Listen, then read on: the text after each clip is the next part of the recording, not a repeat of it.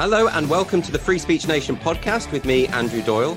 Today I am delighted to welcome my guest, Andrew Sullivan. Andrew is a political commentator, former editor of The New Republic and author of numerous books, including this one, Out on a Limb, a collection of selected essays from across his career.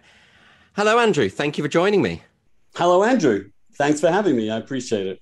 You've come a long way from East Grinstead. I actually used to live in East Grinstead, and now you're in Massachusetts. Yes, I did. And I noticed that it used to be like a comedy town that people would mention. There's a reference to it in a P.G. Wodehouse book, for instance. It's also in The Norman Conquest by Alan Ayckbourn. And it's there's a line about a couple that went to have a dirty weekend in Eastbourne, and it was all booked up, so they went to East Grinstead instead, which is a guaranteed laugh. I was so nervous about it that when I went to Oxford, the first thing I did in the union was say, before I say anything else, I have to declare one thing about me. I am from East Grinstead. And of course, you may as well get it out in the open, you know? You always put those in front first, you know? So maybe for people who might not know about your background and what you've achieved, maybe if you can give us a sort of broad overview of your origins, how you got into writing about politics, how you ended up in America. It's quite a lot, but maybe a sort of potted version of that. You know, I got a classic 11 plus to a grammar school where I studied next to Keir Starmer for 5 years. He was literally in the desk in front of me, Starmer Sullivan, and we fought for about 5 years. Then I got a scholarship to go to Oxford, and then I got a scholarship to go to Harvard to do a graduate degree. And it was there that I got an internship at The New Republic in the summer, and I got interested in all that, and I started writing. It was then a fantastic magazine, probably the best in the country. Very lucky to have that opportunity. Went back, finished my PhD, then went on to work at The New Republic, then was made editor at this insanely young age of 26, did that for 5 years. Then I basically was a freelance writer. I wrote for the Sunday Times, but also launched and spent most of my time campaigning for marriage equality in the early 90s and late 90s when no one else was really prepared to do it. Then in 2000, I started a blog, one of the first political blogs called The Daily Dish that ran for 15 years, became really popular.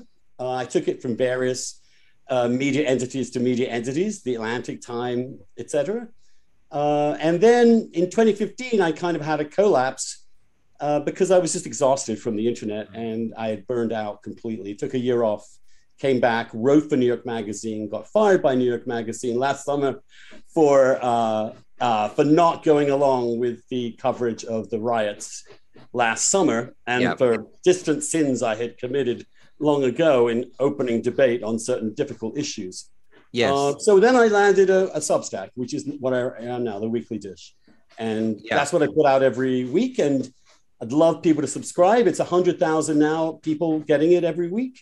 And I'm enjoying the freedom and relationship with my old readers that I used to have. Well, I definitely want to get onto the Substack because so many writers are moving in that direction. And of course, it gives you that editorial freedom.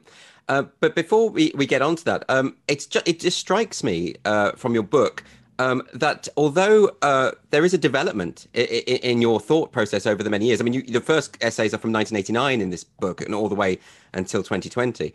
But there are consistencies within your worldview. And you've always described yourself, am I right in thinking of as a liberal conservative? Would that be a fair way to put it? Yes, a small c conservative, a conservative that wants to conserve liberal democracy. I mean, that's the charge. And I wrote my dissertation on Michael Oakeshott, probably the most intelligent conservative thinker of the last century. Got to meet him at the end. I was the second dissertation on Oakeshott ever written. Mm-hmm. It was ignored. But that gave me the framework. And I'm grateful for you seeing that. I'm basically a small government, small c conservative that believes in pragmatic decisions in government, but also suspicious of radical and especially ideological change. And ideological change fomented by mobs is sort of the precise opposite of what I believe in. And so it's been, I was saying that in the 90s, I've said that throughout my career. The big shift was when I used to be a much more enthusiastic interventionist in American foreign policy, and the Iraq and Afghanistan wars really talked me out of that. Yes. But it's interesting to me that you do have this consistency, and yet you seem to alienate so many people on the left and the right. And it seems as though the designations themselves are now just shifting continuously. So it might be that you're difficult to place, oddly enough. Well, I am difficult to place. And that means that you offend the sensitivities of both tribes. And that's where we are now. We're in a tribal situation in the United States. And I was canceled by the right early in the 2000s for attacking the Iraq War and for attacking the use of torture and for the fiscal craziness of the Bush administration. Yes. Attacked by the right, canceled because I supported Obama, but then canceled by the left because I'm not an identitarian. I'm very deeply hostile to critical race theory and social constructionism. I've done my stint in political theory. I know where these ideas come from, and they are truly destructive of a liberal society and an open society. And that's so I'm now cancelled by the left. So Well, exactly. it's nice. It's kind of freeing. Neither side wants you. Yeah. And so you get to say your own thing without those constraints, which has been a wonderful thing. It always has been for me, but it's wonderful now with Substack that I can do that.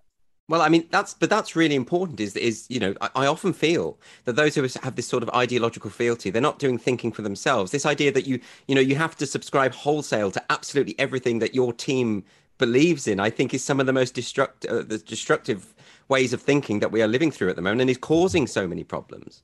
Yes, and it's particularly concentrated, unfortunately, because I don't think it's actually that common among ordinary people who are generally speaking much more open-minded about the questions and more pragmatic about it. But it's concentrated in the elite at this point, and especially the media elite, which has turned so much of American media into simply kind of tedious moral instruction every day about systemic racism, the prevalence and sustaining of white supremacy, an entire revolution in language, ideas, and illiberalism, specifically in the last 5 years.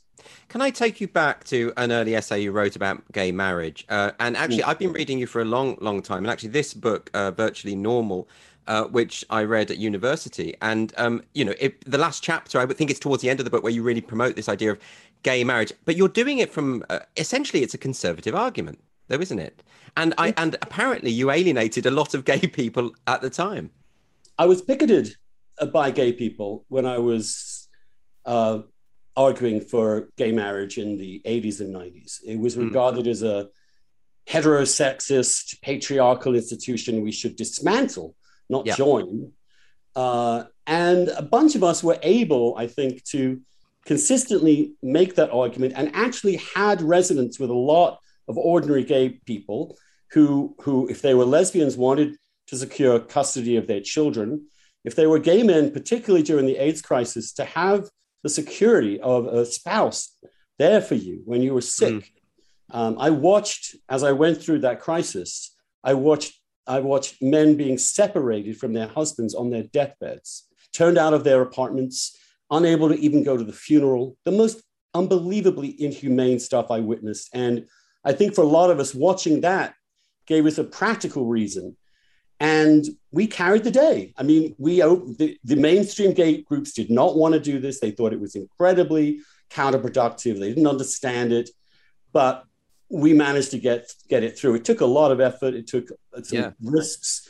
We nearly lost everything under George W. Bush, but we kept going, and we got there in the end. So yeah, it's not just to do with legislation. There's been a general attitudinal shift. I would rarely meet someone who opposes gay marriage now, and if they do so, it's usually for religious grounds. But in that first essay, you can almost hear me saying, "I know I sound crazy, but please bear with me."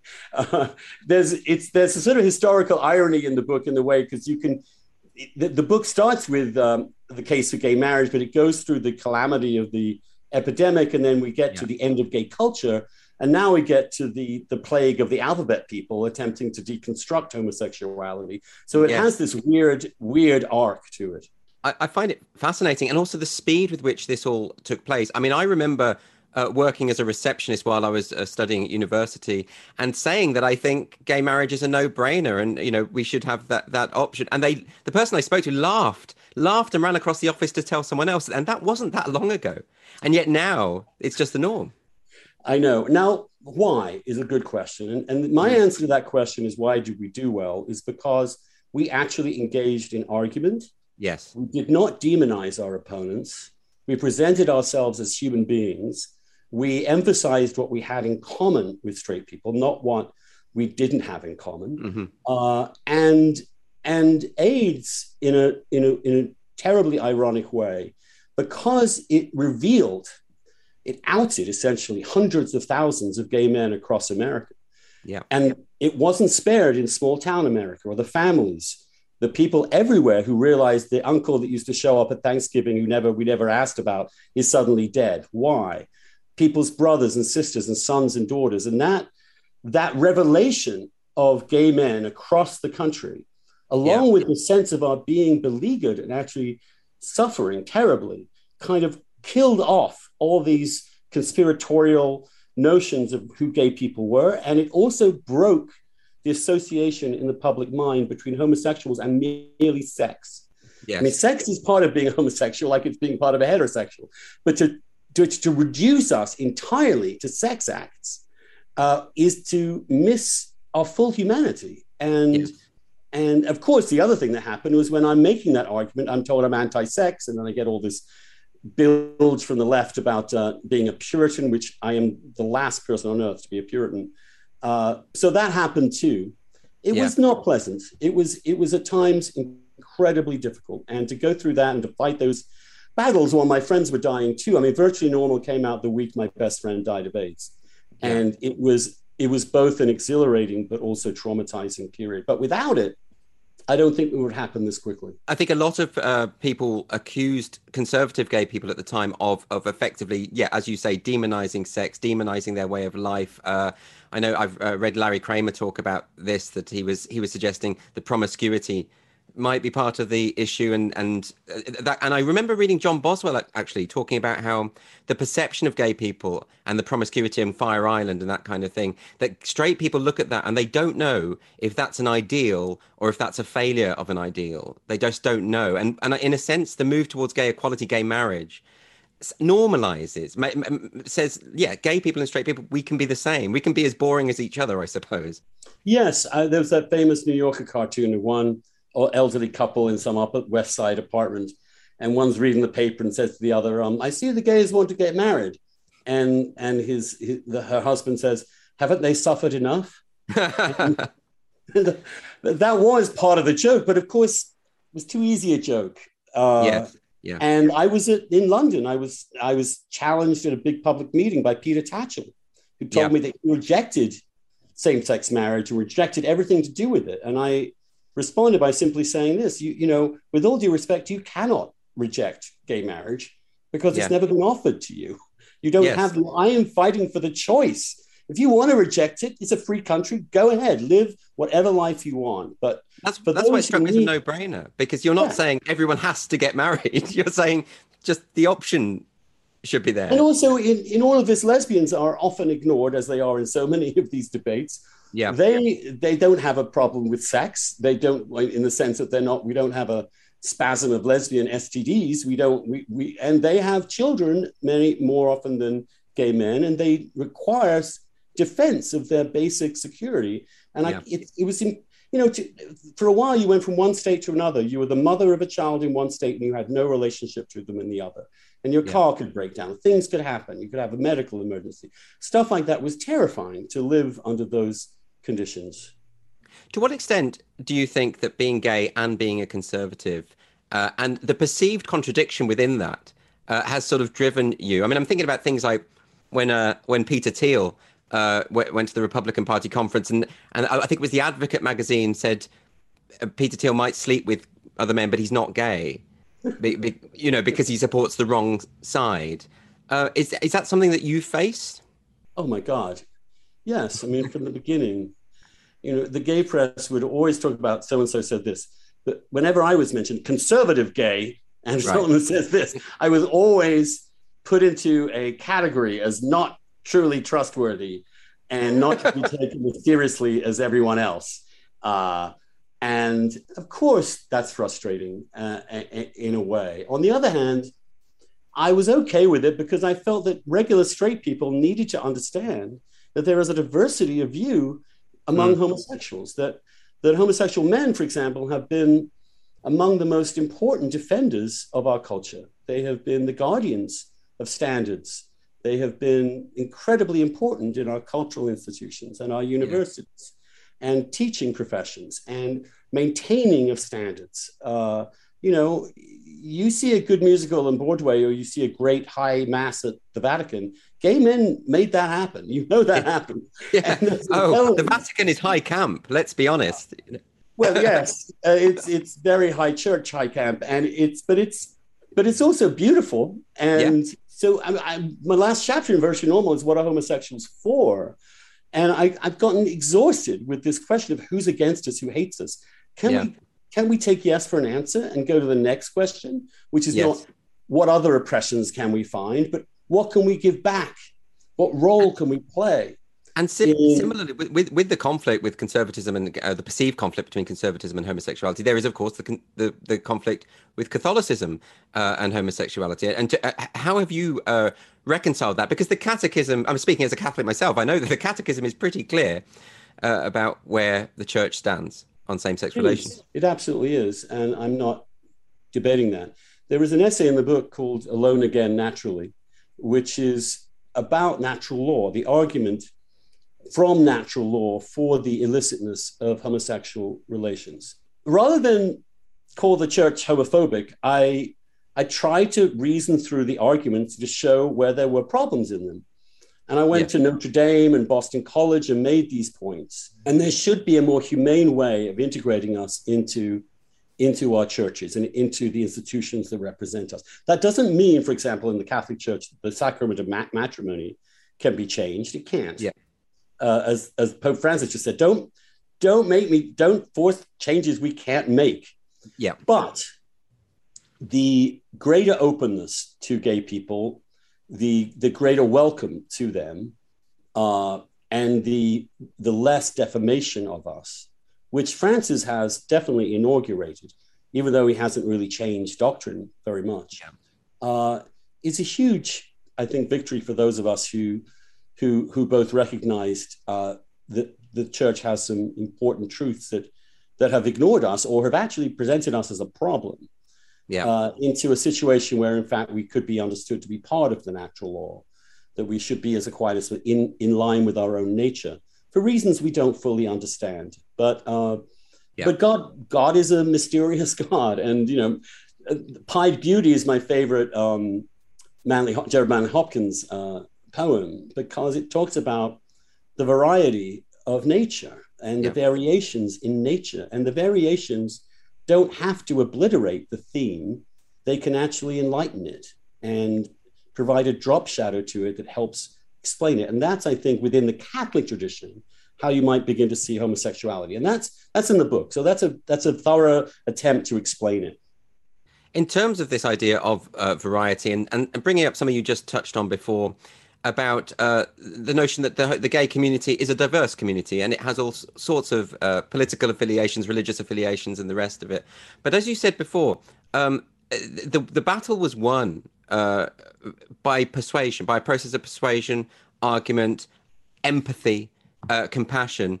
And do you see, because I often draw a comparison between that struggle and what's happening now in terms of, say, the trans debate, and routinely now, whenever I try to get engaged with someone with this discussion about gender identity ideology specifically, the immediate reaction is a kind of knee-jerk, you're hateful, you're transphobic. And I've not met anyone from that side of the debate who is skeptical about gender identity ideology, the kind of gender critical feminist side, who are transphobic. I haven't met I'm not saying there aren't transphobes, because there are, but a lot of these people are just smeared that way and they're never persuaded as a result. And we're getting nowhere, I think, because of that. It's like we're not learning from how the gay battle was won. Do you think my analysis is right there? Yeah, I think we have unlearned how we were successful. But that has always been a tendency in the movement, in the gay rights movement, to move from integrationist civil respectability politics, as they call it, into this rebellious, subversive, hate everyone. Everyone else is a bigot. Yeah. The way I described it in the 80s was we have to get past a debate in which one side yells perverts and the other side yells bigots, because that doesn't help anyone. How do we get past that?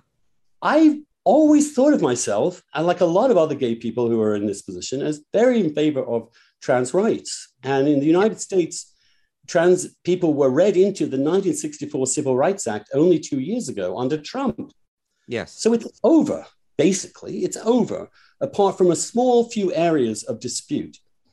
But instead of taking that as yes for an answer, they want to push it even further to make people have to believe that a trans man is indistinguishable from a regular man, or a trans woman is indistinguishable in every respect from someone born a woman. And I will not say things that I don't believe are true. Yes. I would treat every trans person with the dignity and respect they deserve. I'd use whatever pronoun they want, except unless it's completely bonkers, in which I'll just tell them I think it's bonkers. And I've also found that many transgender people, in reality, they don't buy this crap. They just don't. They've lived lives. They know, for example, the gender binary and the sex binary is real. Otherwise, they wouldn't have had a struggle in their entire life. Exactly. I mean, but this is the concern, isn't it? Is that the thread that I think links all of these various offshoots of what we might call applied postmodernism, the critical race theory, the queer theory, the gender identity ideology. What seems to be the thread is the expectation that people will simply buy into a pseudo reality. That they will have to learn to deny the observable reality before their eyes. And most of us will not be complicit in that. And to smear people as hateful because they won't do so. I think that's quite a disturbing development, isn't it? It's deeply disturbing. Well, this word hate is also a strange word. I have a piece in the book called What's So Bad About Hate, which was deliberately provocative.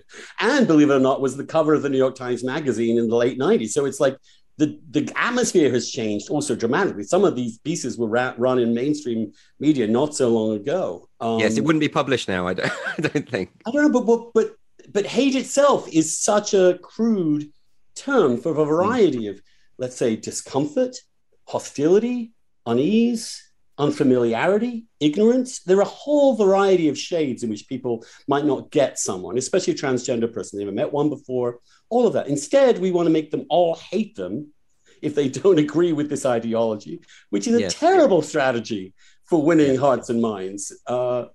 It seems as if they are much more interested in pursuing heretics than seeking converts.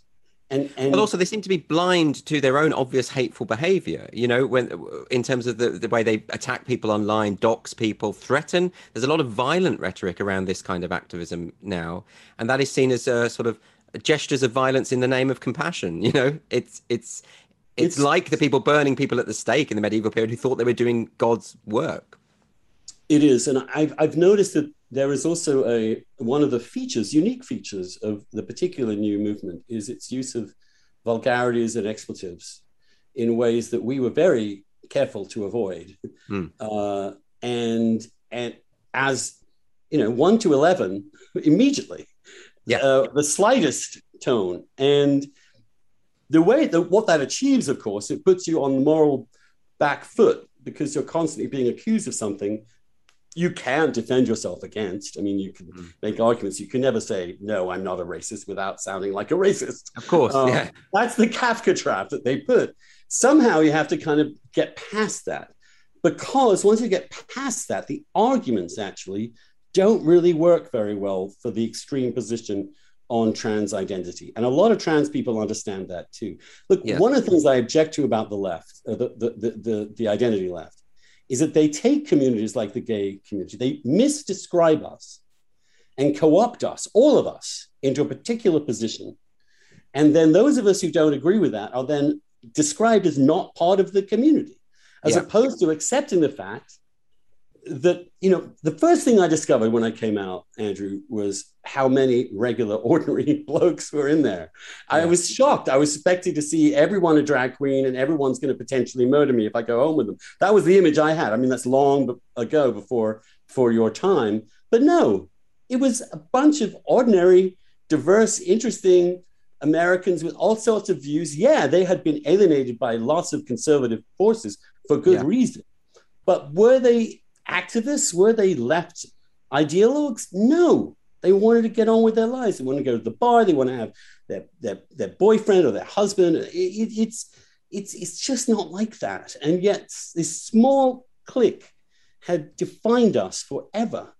And even now are trying to obliterate our history before Stonewall and rewrite the history of Stonewall as well. This other thing is this very flippant attitude to history, this kind of revisionist impulse. I mean, I've seen, I've read the historical accounts of what happened at Stonewall, and then you see people talk about how the entire riot was instigated by black trans women. Some of that bears no resemblance to reality. It doesn't. Well, even the two people they cite weren't there at the time, and we know that. But that's how it happens. I went to a David France movie about Marsha P. Johnson, documentary, and it labeled her on the screen as co-founder of the gay rights movement. And I was at a screening with him, and I said, look, what about the Mattachine Society? What about Frank Kameny? What about the Daughters of Bilitis? What about Harry Hay? What about the people who stood up in the 1950s and 40s and 30s and 20s? And he said, well, this is the truth I want to present. Right. Now, what do you do with that? I mean, this taps into the now common narrative of lived experience and the idea that we all have different truths, and those truths, the positionality argument, in other words. And I don't know how I mean, one of the things you say in your book is that you say that the thread through all your work has been to look at the world, to make sense of it as best I can, and to tell the truth. We are living, it strikes me, at a time where to tell the truth is perceived as a hostile act if it does not accord with certain ideological values. And if we take a specific example of, because you've been very outspoken about critical race theory, when, for instance, theorists over here will claim that Oxford University is systemically racist, and then when you look at the data and it reveals that actually instances of racism are vanishingly rare, that data is just ignored, or you're accused of being racist for pointing that out. But surely an accusation, I'm not saying systemic racism can't exist, but a suggestion that it does exist should be the beginning of a discussion and an investigation, rather than the end point and working backwards from a preconceived conclusion. How do you break through that is what I'm asking. Well, it's unfalsifiable in a way, so you can't. You can marshal arguments and data to show that it's incorrect. And I think if you do that consistently and insistently and calmly and carefully, it can, in the long run, break the fever. And that's what this is. This is a moral panic, especially in America. It's so reminiscent of things that have always happened in America, which are these moral panics and revivals that seek out the dangerous people within them and purge them for wrong thinking. From Salem through to the Great Awakening in the 19th century, to the Hollywood blacklist, to the Lavender Scare of the 50s, to McCarthyism. This is deep in American culture, as if we never had an established religion. So everybody makes up their own religion, and it then seeks to police their own religion on other people. And this is, I think, the Great Awakening is a kind of religious movement without God and without salvation. And in that sense, it has a long history in American life. Or, for example, we just had to give you a simple example, we're supposedly living in a white supremacist country over here. Mm-hmm. And by white supremacy, I mean, again, that word has lost so much of its meaning. But the Gallup poll showed that 94% of Americans support interracial marriage. Yes. And in the 60s, that was somewhere in the zeros. Yeah. You can look at the number of women graduating college and doing incredibly well in the new economy. And they will still insist that we live in this patriarchy that gives no chance to women. It's almost as if the more inequality we get rid of, the more enraging the small inequalities to the left become. They're sort of engaged in a sort of Martin Luther King Jr. envy. They want to be the generation that they changed everything. Well, sorry, too late. We already did it. Yeah. And these little issues you are fixating on are, first of all, trivial in many ways, and secondly, not supported by the data. Yes. But, I once said, I want the gay rights movement to do what we did and then shut down and the rest of and we can all just get on with our bloody lives, as if Yes. that's hard enough, right? It's hard enough. But no, they have to be on these crusades forever, because the crusades are the meaning of their life. Have you had any luck in terms? I mean, it strikes me at the moment that it's less about persuading some of these ideologues than de-radicalizing them at this point. Have you had any luck in terms of, having someone who is so sort of zealous about this stuff, seeing your work and changing their minds, thinking, well, maybe the world is a little bit more complicated than that? No, okay. Certainly not publicly or personally. Right. Like the thing about these mood changes, and I'm beginning to see them, there's some interesting features of anti-wokeness the antibodies are beginning to come out in America. But I think what you do is the person listening to that exchange whose mind you change. So that's the real target, is the spectator. It's not right. Yes, because I've always had the view that when I went to a fundamentalist church to argue for gay marriage, yeah. I knew that none of these people are going to have their minds changed. But I also knew that if that were broadcast somewhere, if someone overheard this, they might come more to my position. And I know that it's exhausting to do that continuously, but if you keep doing that, you will break through eventually, if you're right. And especially on social media, where it is a spectator sport, basically. And, I've always been of the view that arguing with someone who is utterly intransigent is still worth it, because you might end up sowing the seeds of doubt. But with this added thing of people looking on and seeing who has the rational argument, who has the data to support their view, I think you're right. And you've probably broken through more than you think. I hope so. Well, I get lots of private messages saying, keep going, don't let all these people at New York Times and all these major newspapers and magazines. And I'm like, well, why aren't you doing this? And they're like, well, you can, And so part of me feels like, well, since I can, I should, Do you never feel exhausted? Do you never feel like I'd rather just not write about, I'd rather not get this kind of adverse attention? Yes, all the time. It's draining to be constantly assailed as things you're not, and to put up with a real, fusillade of hatred and demonization. And one of the reasons I put out the book is because I felt the best response of these drive-by shootings, as it were, is to say, well, look, you have an issue with me? Here's 62 different essays from 32 years. This is my work. You'll see it is not what they are saying it is, and see that it's a diversity of topics and a similar sensibility throughout. Yes. And I didn't change. You guys went out of your minds. Yes. Basically. No, I think that's right. It puts where you stand on record in a really clear way. And let's just put it out there. I mean, most younger gay people would think of me as an enemy. Yeah. They have no idea that I was fighting for gay rights in the 1980s, in the 1990s. When no one else was. I was the only openly gay journalist in Washington in 1990. And to regard someone like that as the enemy of the LGBTQRSTUVXYC movement is I mean, I'm used to it. I don't really care at this point, but it's grotesque. Absolutely. I wonder if I could ask you about, I mean, that's the we've been talking about the strategies of how we can break through this, but in terms of politically, I mean, you were very vocal about your opposition to Trump, to the extent that you saw this as an existential crisis for democracy, effectively, that he had to go. For liberal democracy. For liberal democracy, and I have to say I breathed a sigh of relief when he didn't win. At the same time, I have a lot of reservations, and I'm very nervous now about I mean, Joe Biden was seen as the anti-woke Democrat candidate, but he is, I'm afraid, worse than anyone could have imagined on this score. And he does strike me as enabling this potential catastrophe, and do some people have a point that maybe to keep Trump in place might have been the safer option? No, they don't. He's out of his mind. That? He's out of his mind. Yeah.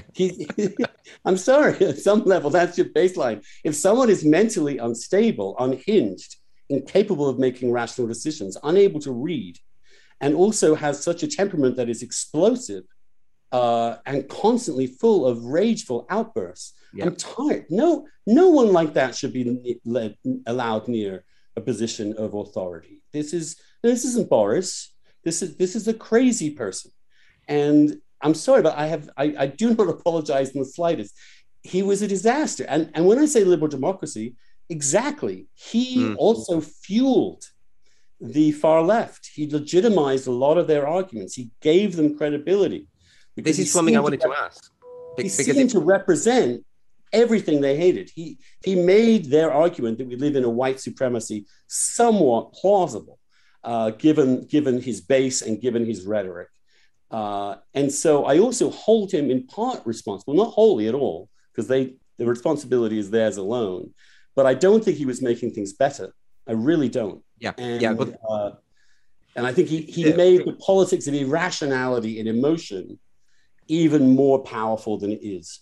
well, there is a shared. I mean, going back to this idea of individual truths and lived experience. I mean, he certainly has had his own truths which were divorced from reality, and sometimes he would deny something he'd said, and you were thinking, "But I can just check on YouTube. It's right there." And just it seems like both sides have this capacity for what they now call gaslighting, and because they're motivated by tribal victory, not for a political advance for the common good. mm, That basic civic understanding, which both parties used to have. We have our positions, we will fight for them. If we lose, we'll compromise. If we win, great, we'll push them forward. All that kind of to and fro, give and take, has gone. It's now either our tribe wins and we will do anything to stop it, rigging the elections or trying to even block the certification process, as the Republicans tried to do this time, by force. It's an extraordinary moment. I mean, it failed and it was a bit of a farce, but the intent was clearly dangerous. But do you take my point that there is something also dangerous about the embracing of identity politics within the Democrat Party and what that could potentially bring? I mean, over here in the UK, I'm very much of the view that the Labour Party embracing identity politics has made it unelectable, or at least that's a large part of it, I feel. I mean, do you share my concern? The demographics in America are different, of course, than the UK, in which the presence of, again, it's all a question of categories, non-whites, whatever that means, is much greater. And so they think that, my fear is that when these tribal allegiances fuse with race and gender, that then you have much deeper psychological reflexes that make compromise even less possible. Right. So I'm very afraid of that. The good news is that minorities are moving to the right in America. The last election showed that Latinos and to some extent Black men in particular moved towards Trump after 4 years of seeing that. And if you look at the new results out of California, you also see Latino men moving rightward towards Republicans because they don't identify as Latinxes or whatever we're supposed to call them. I saw the survey data on that, and it's something like 4% of Latino people call themselves Latinx. And this is something that's... I say Latinx, but I say Latinx because it just highlights the absolute absurdity of it. I don't know how to pronounce it. Totally absurd, they still continue it. It's like the administration does, the New York Times does, all these institutions do, even though no one uses it. Well, no one uses womaxon either with the X in woman, and yet this is something. Again, it's a small. You describe them as a clique, a small clique. It's a small group of very powerful people, and I often get the feeling that the reason that they're so powerful is they're quite scary, right? So if they're in an institution, and you daren't put a foot wrong because they're like a dangerous dog, they'll rip your throat out. Well, they do, and that's why so many people had to leave. Things were getting really rough at New York Magazine for me. Well, let's talk about that a bit because you were they fired you essentially because you weren't towing the editorial line. This must be so liberating now. Now you've got your own Substack. It's so popular. You can say exactly what you think. Do you feel like you should have done this before? I mean, you were a pioneer of the blog form anyway. Well, I did. I did it for 15 years by myself, and I think I got into the habit of saying whatever I wanted to say. And then I had to discover as I went back into the woke media that, that's a little problematic now. Nonetheless, they did publish a lot of my stuff. I mean, I pushed the envelope really far. I thought that I'd be safe as a token, but that wasn't to be. And but again, outside of it, I'm not constrained by that, and I am get three times the money. Which is the other thing that's driving them out of their minds, is that we've proven our market value. I mean, this is the magazine that nominated me for a Pulitzer the year before they fired me. I'm just that's the paradox here. When did you first start noticing that there were these, this eye over your shoulder, clutching their pearls at the things you would say.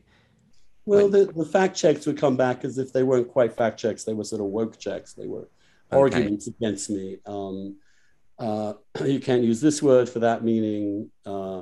And just the sense that my editor and editors, who were great, to be honest with you, were under incredible, intense internal pressure. Yeah. To correct me, to prevent me. They were embarrassed. The staffers were embarrassed by publishing me. They regarded it as literally a hostile work environment to work in an office where I with you. No, I wasn't even there. I never went into the office. I worked from home. But nonetheless, publishing my columns created a hostile work environment within the New York office when I'm living in Washington. That was the level. Your general aura, it was a danger. It was toxic to these people. I was spreading evil toxicity throughout the office, all the way from Washington, D.C. Look, my editors were sane people, but eventually... And my best friend editor who left, and it was after that things went a little awry. Yes, and this seems to be a problem with so many publications now. I mean, the New York Times being the obvious example, but do you see this as a, how can I put it, a salvageable situation? I mean, it's been called a legitimation crisis. You know, we see that the news outlets aren't telling you the news; they're telling you what to think about the news, and they're continuing and misrepresenting, and it's so overt now. And that, of course, gives some kind of credence to when Trump was talking about the fake news and all the ridiculous rhetoric, and that's not a good thing either. You know, no. Is there a way this can be salvaged? Well, as I say, they did repeal prohibition eventually. There are moments when reality just defiantly rears its ugly head. And there are obviously people within the Democratic and liberal camp who understand what's actually happening in the country and are realizing things. And I've noticed that Times actually has begun to adjust a little bit.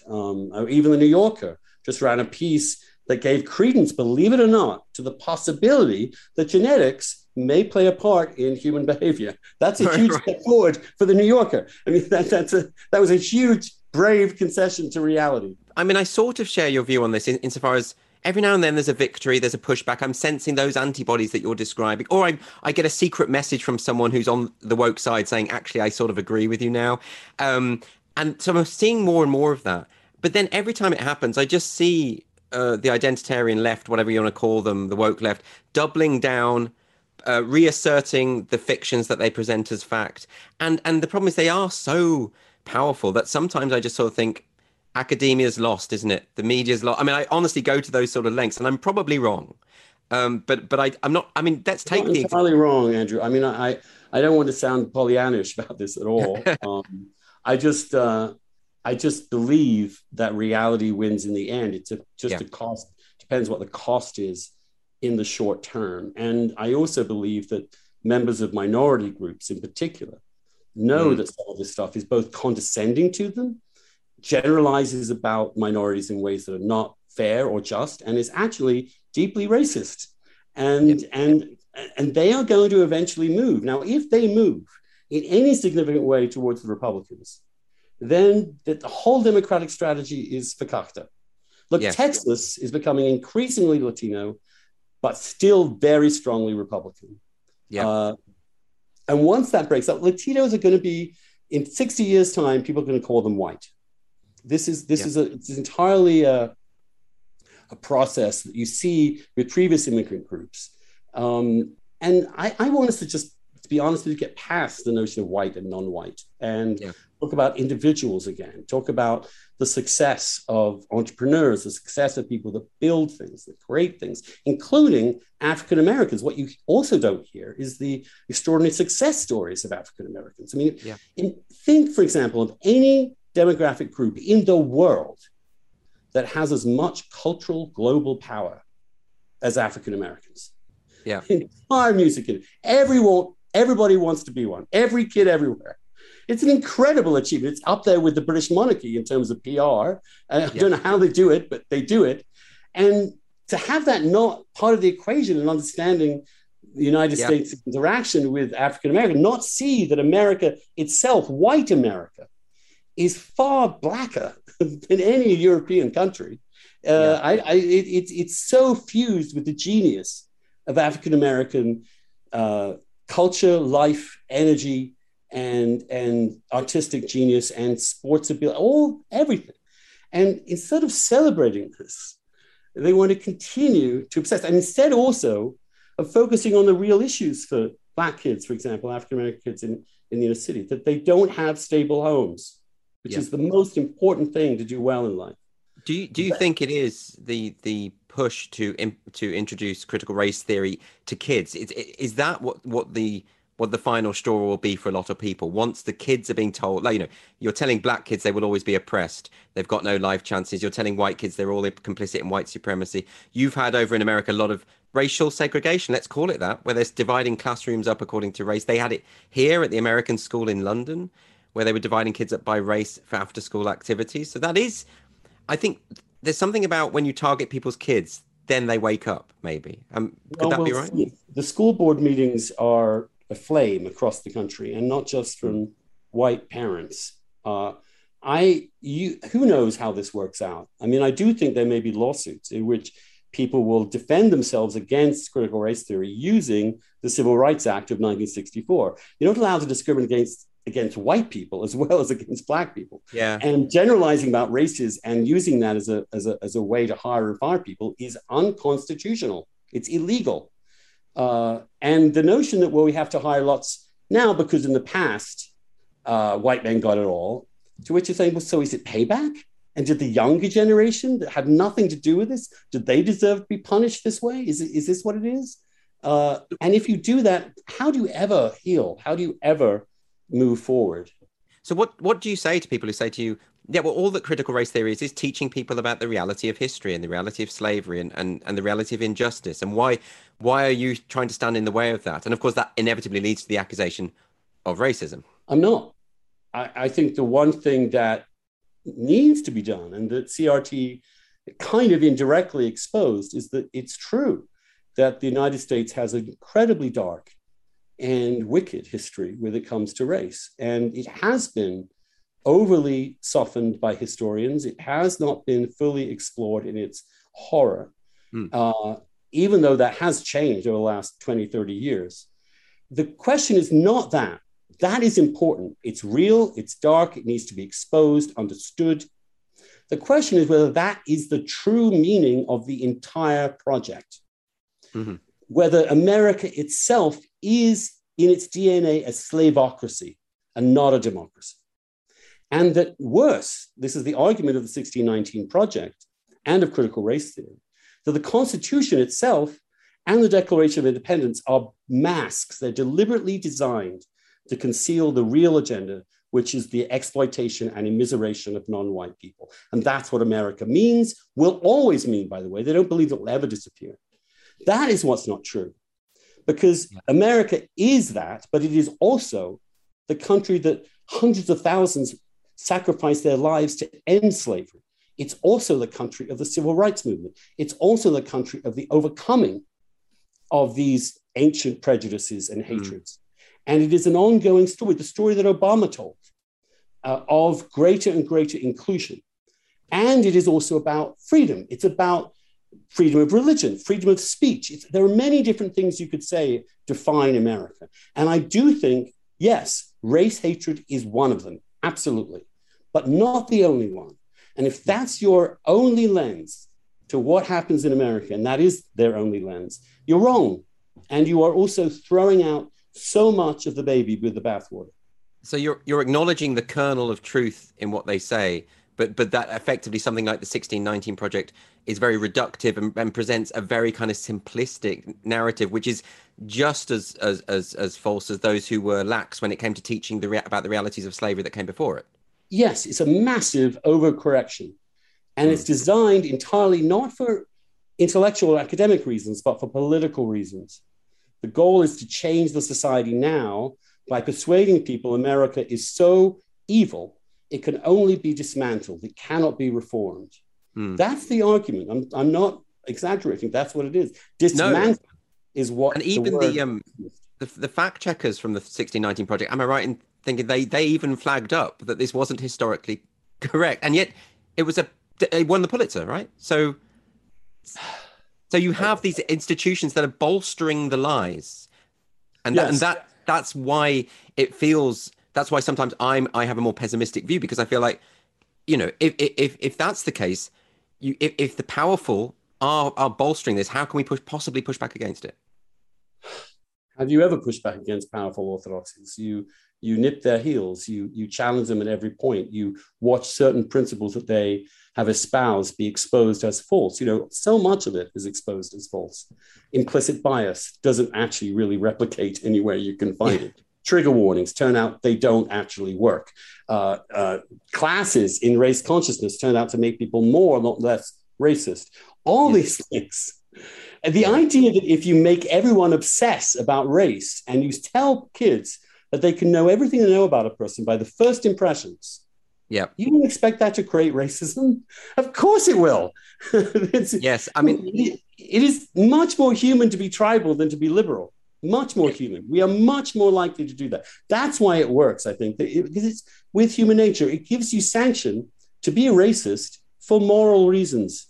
What more could you want from life? To get rid of all those ugly impulses and to wrap them in righteousness. And that's it. The other thing, not to get too gloomy with you, but I do think that the role of Christianity culturally played an underappreciated role in defending the rights of the individual as equal, as opposed to the group, because Christianity really created the inviolability of the individual soul, that notion that that's what matters. And liberalism sprung out of that, or drew on that as it emerged. And this is an attempt to end that. And so this is a great fight to fight.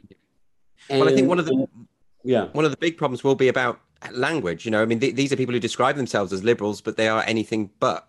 And they talk about things like social justice, anti-racism, things that sound so wonderful. But when you dig down into what they really mean, they are, as you say, making society more racist, I was once called an LGBTQ person. And I was like, what? Excuse me? How could anyone be such a thing? So you're lesbian, gay, bisexual, transgender, and queer. Yes, which meant I could also be straight.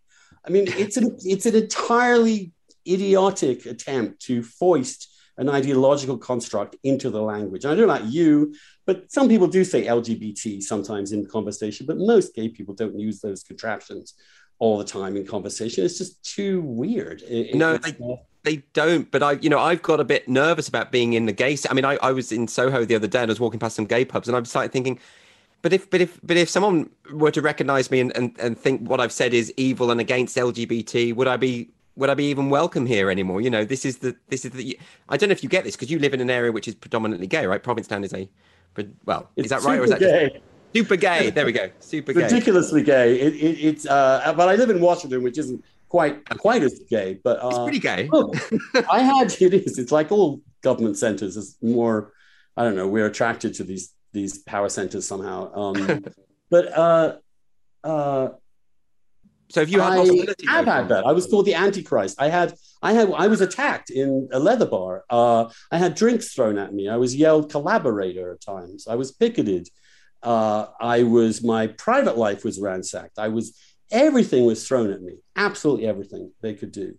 But I have to say, but again, it's like thinking left Twitter is the world. If you actually walk into a gay bar as a regular person, especially in a place like this where I've been for 25 years, people know me. They know I'm not this monster that they read about. And most of them are cool and mellow. And I don't have any, and I don't think you should feel in any way bad about going, because lots of people there also will agree with you about certain things. But there is a little creepiness about the imposition of this. I noticed this ghastly thing called the progress flag.